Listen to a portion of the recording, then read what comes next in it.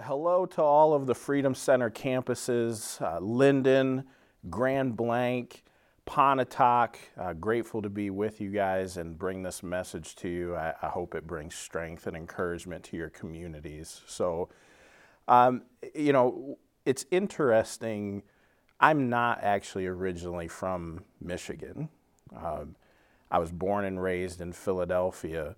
And one of the things that's really interesting about moving to a different place is that there's a culture shock. You have this idea that they're going to have the bread that you like and the places that you love to go and find comfort, but that doesn't really exist there. And then the things that are important to the people that you move to the place, they're not important to you, or the things that are important to you aren't important to them. So it's a really interesting dynamic when you relocate to a completely different place. Like, take moving here. College football's huge here. So Michigan, RIP, Ohio State, Michigan State, all of that. Like, you guys really love your college football. And I think that's great. I understand it because I love football where, I'm a professional, my blood runs Eagles green, but, I get that. But one of the things that I do find fascinating here is hunting. Not fascinating enough to actually do it, but, but fascinating enough to have friends that do it and kind of talk to them. Where I grew up, guns were really used for two things: committing crimes or stopping people from committing crimes. Like, that was really it. But here there's, these different uses, and it's, deer and turkeys and pheasant and all this other stuff that, that you guys shoot. And, it's like, oh, that's a big gun. Oh, it comes in pink. Wow. Like, that's such an interesting thing. And so, I got this right here. This is a crossbow. And, I talked to a couple of friends who are hunters, and, because I know nothing about hunting. And a lot of them kind of shared some interesting stuff with me. They take this meticulous time to find their gear, and then they take hundreds, if not thousands, of shots for the 3 or 4 that they may take during hunting season. They line up their sights, they try to hit the mark. And so I asked them, like, okay, you're in your blind, or you're doing whatever you're doing. I don't know these terms, but you're doing whatever you're doing, and you see that animal, you see that deer, you see that turkey, you see that whatever, and you take your shot. What happens if you miss? What happens if you miss the mark? And, they talked about kind of the anxiety of, completely missing, or just in some ways, sadness of hitting an animal but not in the mark because you want them to die humanely, or, whatever. And so, it's interesting to kind of think about that is the target. It's the mark. And one of the most used words for sin in the New Testament is the word hamartia. And that word hamartia means to miss the mark.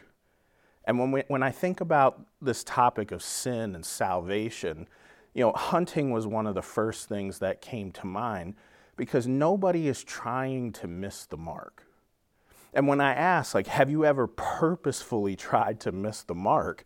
It was almost why would you even ask that question, Because nobody wants to do that on purpose.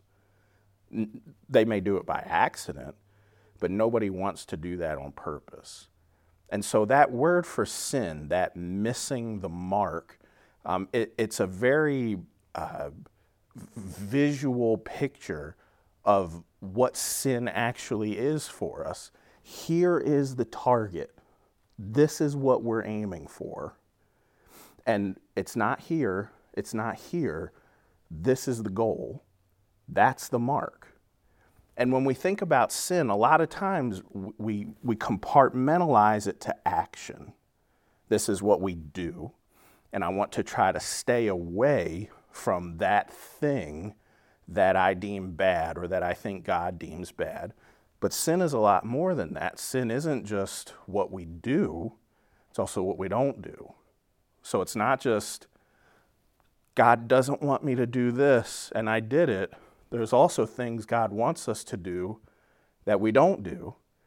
And then sin isn't just about action, it's about people. So you and I, apart from Christ, we were literally in sin. We were separate from him.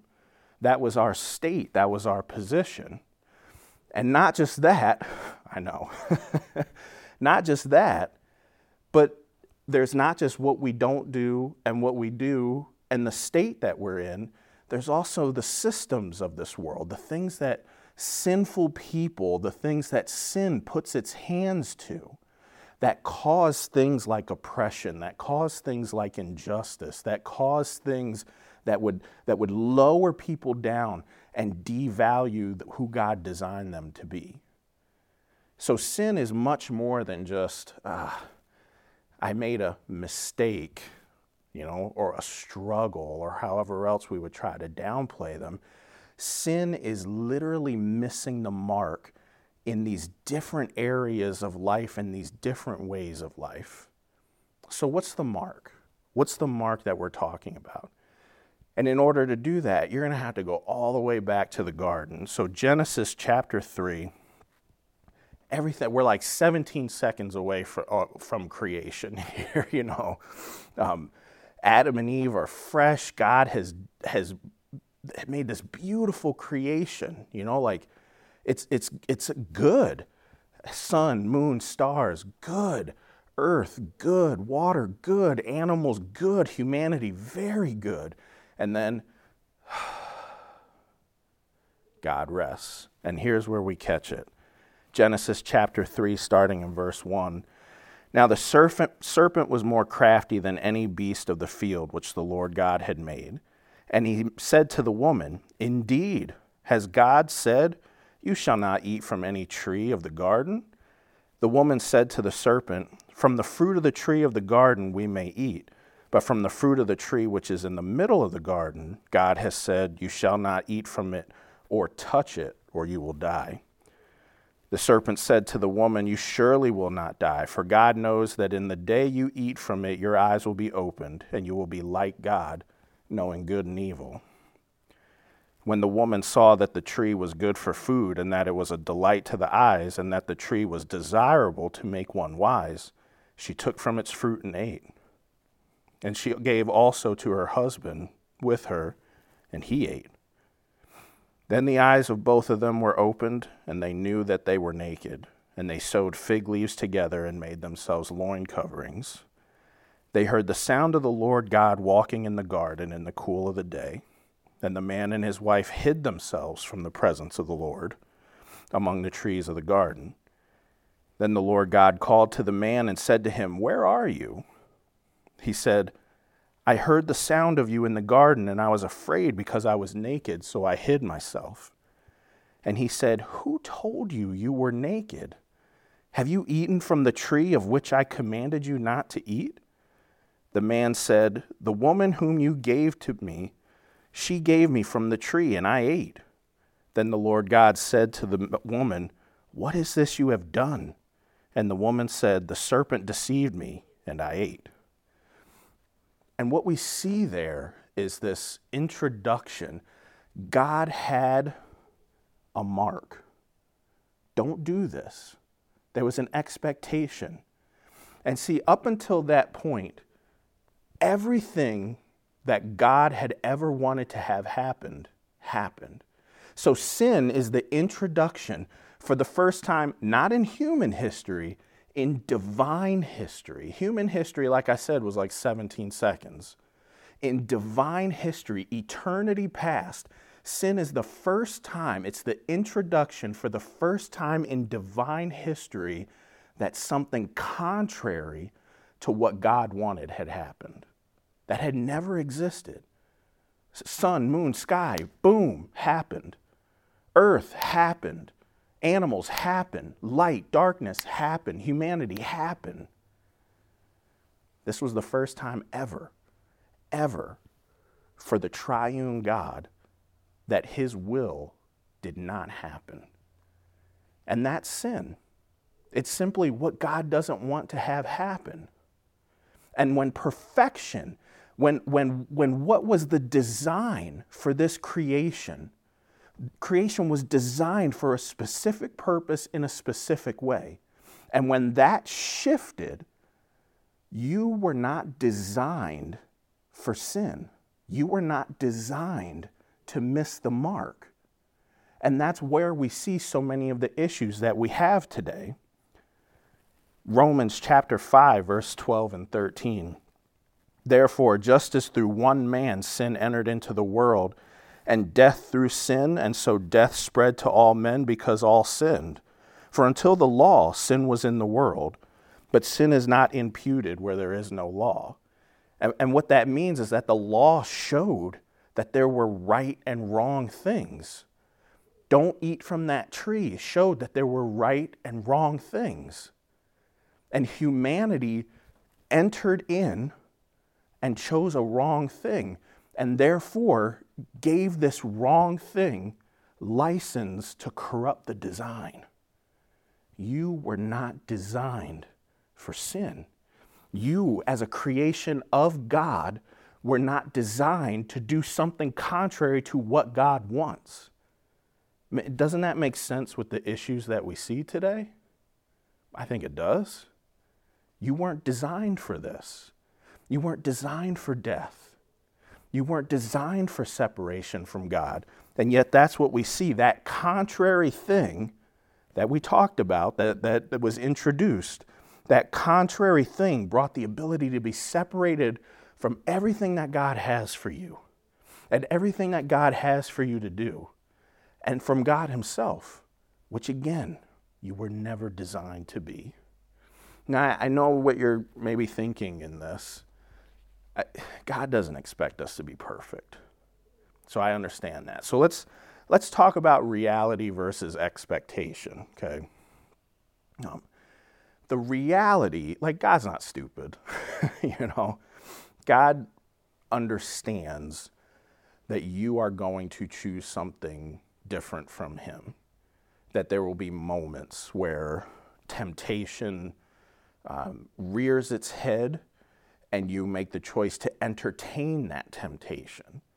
You make the choice to entertain what is in front of you that you know you shouldn't do, or that you, yes, he understands that. But please make no mistake, while God understands the reality of sin, God does not expect you and I to sin, particularly when we're believers. God doesn't expect that. He expects you and I to obey. And I know that obey is kind of like four-letter word these days. Nobody really wants to talk about it. But we have to talk about it, because when we talk about obedience, we actually talk about loving God. So what you guys are seeing now, it's a picture of my family. So that was us at a tree farm. We cut down a Christmas tree this year for the first time ever. It was super cool. It is my job as dad, as husband, to learn how each one of those people are loved. My daughter, Micaiah, receives love in a much different way than my son, Trey. My daughter, Cora, receives love in a much different way than my son, Declan. Muriel, I don't know, she's like 2 months. We're just give her a bottle and she loves. And Faye, it's been 15 years of learning how to love this beautiful creation that's in front of me. And that shifts and that changes. And just when you think you have one phase figured out, there's another phase, And that's not just in marriage, that's with kids. And so I need to not love them on the terms that feels good to me. I need to love them on the terms that they receive love. That is my job as father. Your job as son and daughter of God is to love God on the terms that God receives love. John chapter 14, verse 15. If you love me, you'll keep my commandments. If you love God, you'll obey him. That's love to God. If you love me, do what I say. Perfection is telling you and I what to do. And when we don't do that, loving God equals obedience to God. That's what that means. I have to love God on his terms. And so if I don't do that, when sin occurs, it is the reality of separation from God and the love for something other than him. I know this is a thing. When you and I sin, we are saying that thing, whether in that moment or as a habit, we love it more than we love God.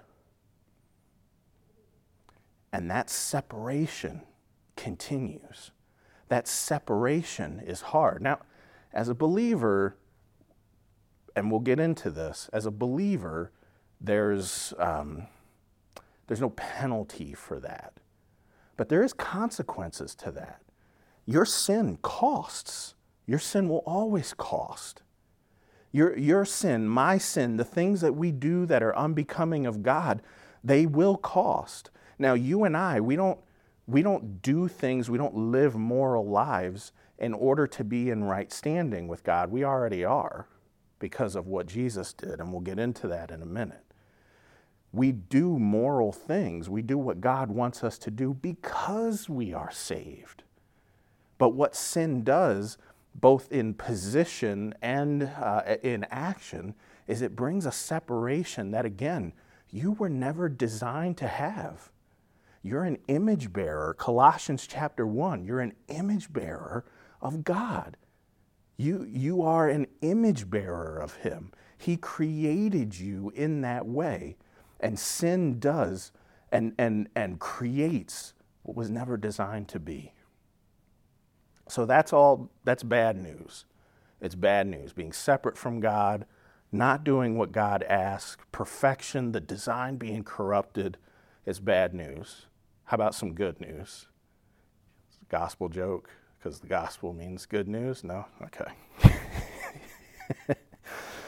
So I'm going to open with a statistic that is bad news, but I'm going to put it in perspective, okay? So a majority of Americans who describe themselves as Christians, 52%, also accept a works-oriented means of God's acceptance. And my face, you'll see the picture down below. That was my face to that. Like, what? How is that? That's an interesting thing to think about, that people believe that I'm a good person, therefore I'm in good standing with God. I'm a good person, so I'll be to heaven. I'm not Hitler, I'm not Jeffrey Dahmer. I'm not even the guy down the street or the woman down the street that cheated on their spouse. I'm a generally good person. Sure, I do this. Sure, I do that. I'm a good person. You see, while we are the subject of sin and death, God is the subject of salvation and victory. You cannot earn salvation. Nothing that you do can earn salvation. Your good works, your things that you think will put you in a good state and a good standing in heaven without the consideration of Jesus, they don't mean anything. They don't mean a thing towards salvation. They mean wonderful things after salvation. But your good works don't mean anything. And I know that, in a Western culture, we tend to have a more earning mentality. I'm going to earn this. I'm going to do the work. The work has been done. Christ has the victory. You had no part in that. And to be honest, I'm not sure we want to have a part in that.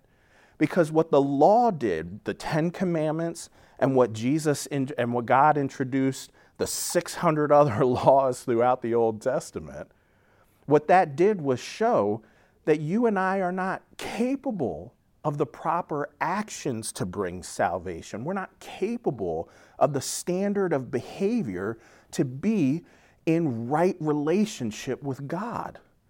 We're not capable of that. And so the perfect one, the spotless lamb, Jesus, lived this life, died, overcame hell and death and the grave so that he could bring victory to you and I, something that we are not capable of. There is no good work that we could accomplish that could bring us to right standing with the Father. But the good news is that Jesus did the work to bring us in right standing with the Father. Romans chapter 8, verse 1 through 4. Therefore, there is now no condemnation for those who are in Christ Jesus. For the law of the Spirit of life in Christ Jesus has set you free from the law of sin and of death. For what the law could not do, weak as it was through the flesh, God did, sending his own Son in the likeness of sinful flesh, and as an offering for sin, he condemned sin in the flesh, so that the requirement of the law might be fulfilled in us, who do not walk according to the flesh, but according to the Spirit. You were not capable. You were not capable of it. So God did the work. So Jesus did the work. Ephesians chapter 2, verse 4 through 9. But God, being rich in mercy because of his great love with which he loved us, even when we were dead in our transgressions, made us alive together with Christ. By grace you have been saved, and raised us up with him and seated us with him in the heavenly places in Christ Jesus, so that in the ages to come he might show the surpassing riches of his grace and kindness towards us in Christ Jesus. For by grace you have been saved, we all know this one, through faith, and that not of yourself, it is the gift of God. It wasn't you. It wasn't you. I'm a good person. That does nothing to breach the separation between you and God. Jesus did the work. Colossians chapter 1. For he rescued us from the domain of darkness and transferred us to the kingdom of his beloved Son, in whom we have redemption, the forgiveness of sins. He is the image of the invisible God, the firstborn of all creation. For by him all things were created, both in the heavens and on earth, visible and invisible, whether thrones or dominions or rulers or authorities, all things have been created through him and for him. He is before all things, and in him all things hold together. He is also head of the body, the church. He is the beginning, the firstborn from the dead, so that he himself will come to have first place in everything. For it was the Father's good pleasure for all the fullness to dwell in him, and through him to reconcile all things to himself, having made peace through the blood of his cross. Through him, I say, whether things on earth or things in heaven. And although you were formerly alienated and hostile in mind, engaged in evil deeds, yet he has now reconciled you in his fleshly body through death, in order to present you before him holy and blameless and beyond reproach. If indeed you continue in the faith firmly, established and steadfast, and not moved away from the hope of the gospel which you have heard, which was proclaimed in all creation under heaven, of which I, Paul, was made a minister. It's a beautiful passage of who Jesus is and what Jesus did that you and I are not capable of. Hebrews chapter 4. I'm going to keep rolling with this. Therefore, since the children share in flesh and blood, he himself also partook of the same, that through death he might render powerless him who had the power of death, that is the devil, and might free those who through fear of death were subject to slavery all their lives. For assuredly, He does not give help to angels, but he gives help to the descendants of Abraham. Therefore, he had to be made like his brethren in all things, so that he might become a merciful and faithful high priest in things pertaining to God, to make propitiation for the sins of the people. For since he himself was tempted in that which he has suffered, he is able to come to the aid of those who are tempted. Jesus became this.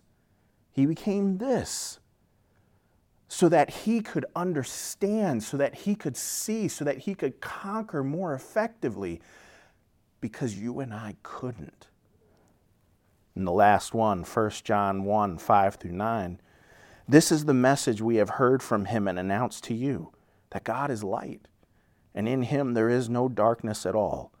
If we say that we have fellowship with him, and yet walk in the darkness, we lie and do not practice the truth. But if we walk in the light as he himself is in the light, we have fellowship with one another. And the blood of Jesus his Son cleanses us from all sin. If we say that we have no sin, we're deceiving ourselves and the truth is not in us. If we confess our sins, he is faithful and righteous to forgive us our sins and to cleanse us from all unrighteousness. If we come to him, he does it. We come to him, he does it.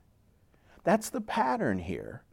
I read all of those verses to you because I want you to understand that what mankind set in motion,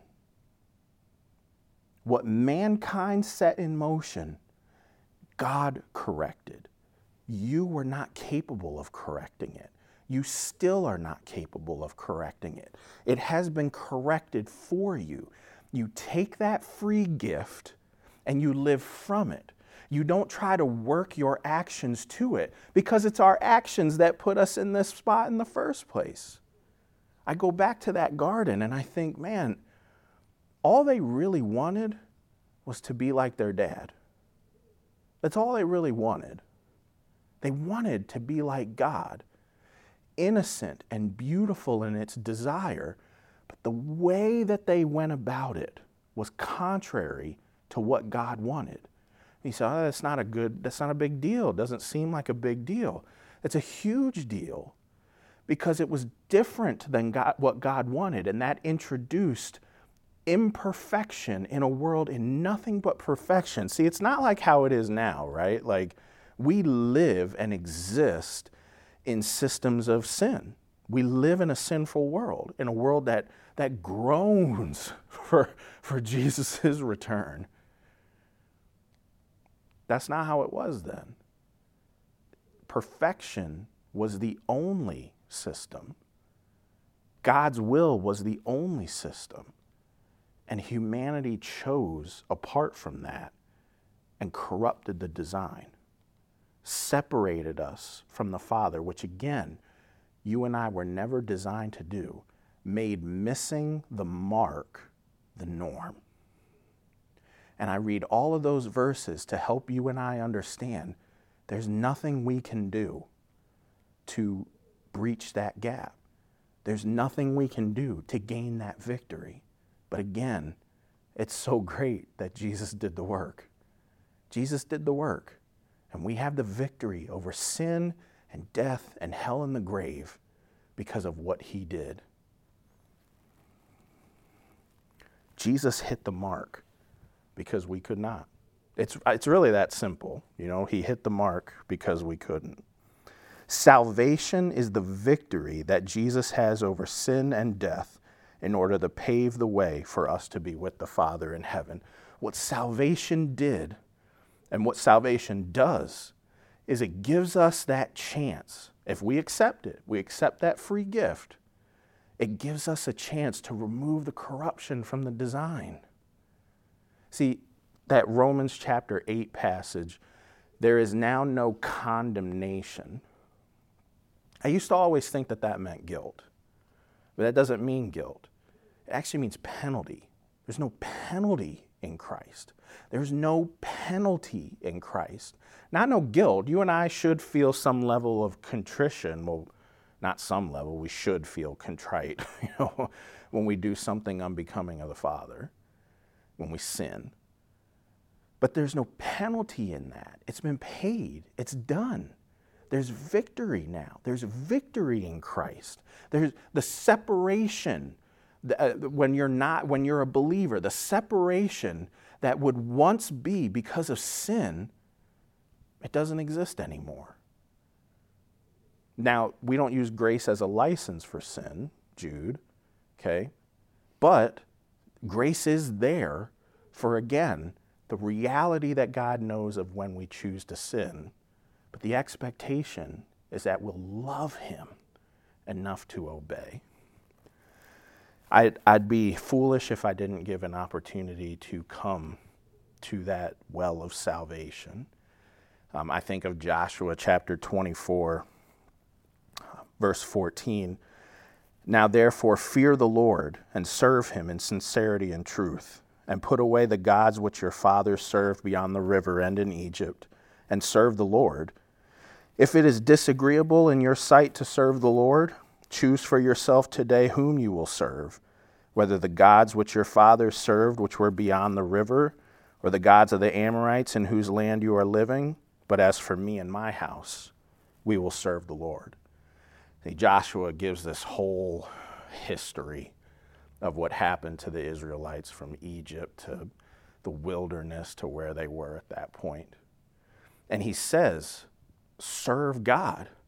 But if that's not agreeable to you, just choose something. Choose something to serve. And I know that's so many people's issue today. Buddhism, Catholicism, Hinduism, atheism. How do you know that you have the right way? And I go to this quote by a theologian, Dr. Matthew Crossman. What it is to be human is to be someone set under lordship, either of sin and evil or of grace and of God and of love. You're designed for lordship either way. You're going to serve something. Joshua chose the Lord. Sin separated us from God. It corrupted the design. You were designed by God, humanity designed by God for a specific purpose. And what wasn't supposed to happen happened, it corrupted that design. And the corruption in the design was rectified, was changed, was eliminated by the life, death, burial, rising again of Jesus. Choose who you'll serve this day. He did that for you because of his great love for you. His love for the Father who loved you. And this beautiful act was done so that separation would become bond, so that sin and death would become salvation and victory. And that's for you. Thank you guys for listening. Pray that this is a great time for you, a great conversation afterwards.